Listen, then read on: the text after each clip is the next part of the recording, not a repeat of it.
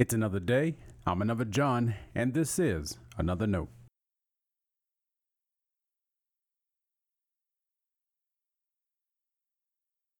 Today's edition of Another Note is titled, Bring Back Simple. Our scripture reference today is Acts chapter 20, verses 7 through 12. As always, may the Lord add his blessing to the reading and hearing of his holy word.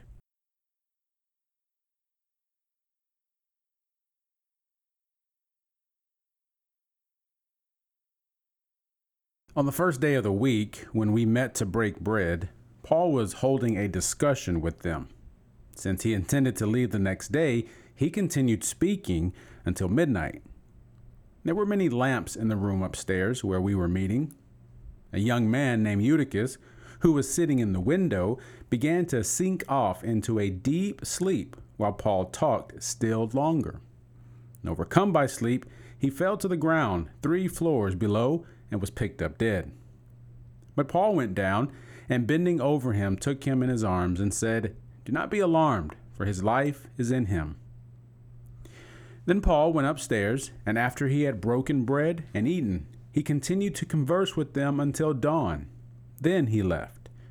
Meanwhile, they had taken the boy away alive and were not a little comforted. This is the word of our Lord. Thanks be to God.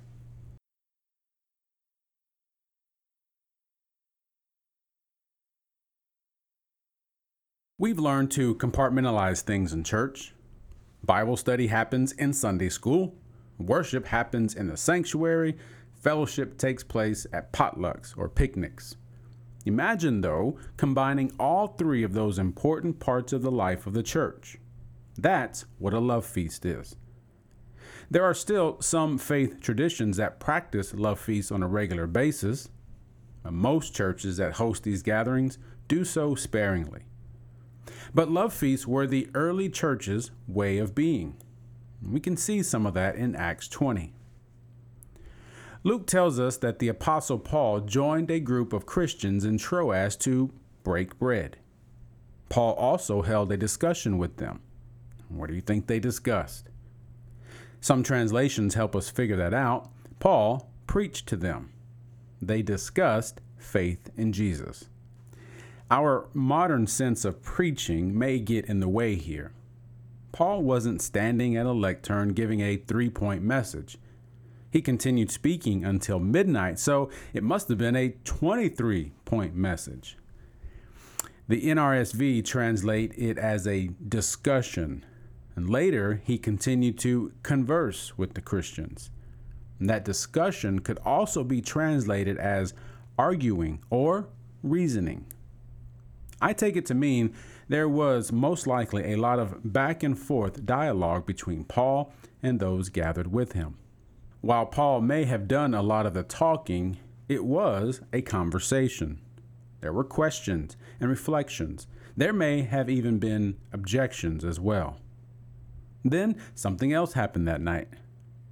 Acts 20 is when Eutychus falls out of the window, and everyone thought he was dead. Paul went downstairs and embraced the young man, and he lived. The text then says, after Paul had broken bread and eaten, he got back to the discussion. This miracle seemed to inspire Paul even more. He ended up talking until dawn. This was a meeting to remember. Now, these love feasts, or agape feasts, were the way early Christians deepened their faith together. They combined eating, learning, and worship in such a natural way. They didn't utilize programs or special events. There's no nursery either, because why would you send your family to another room? I've participated in love feasts before.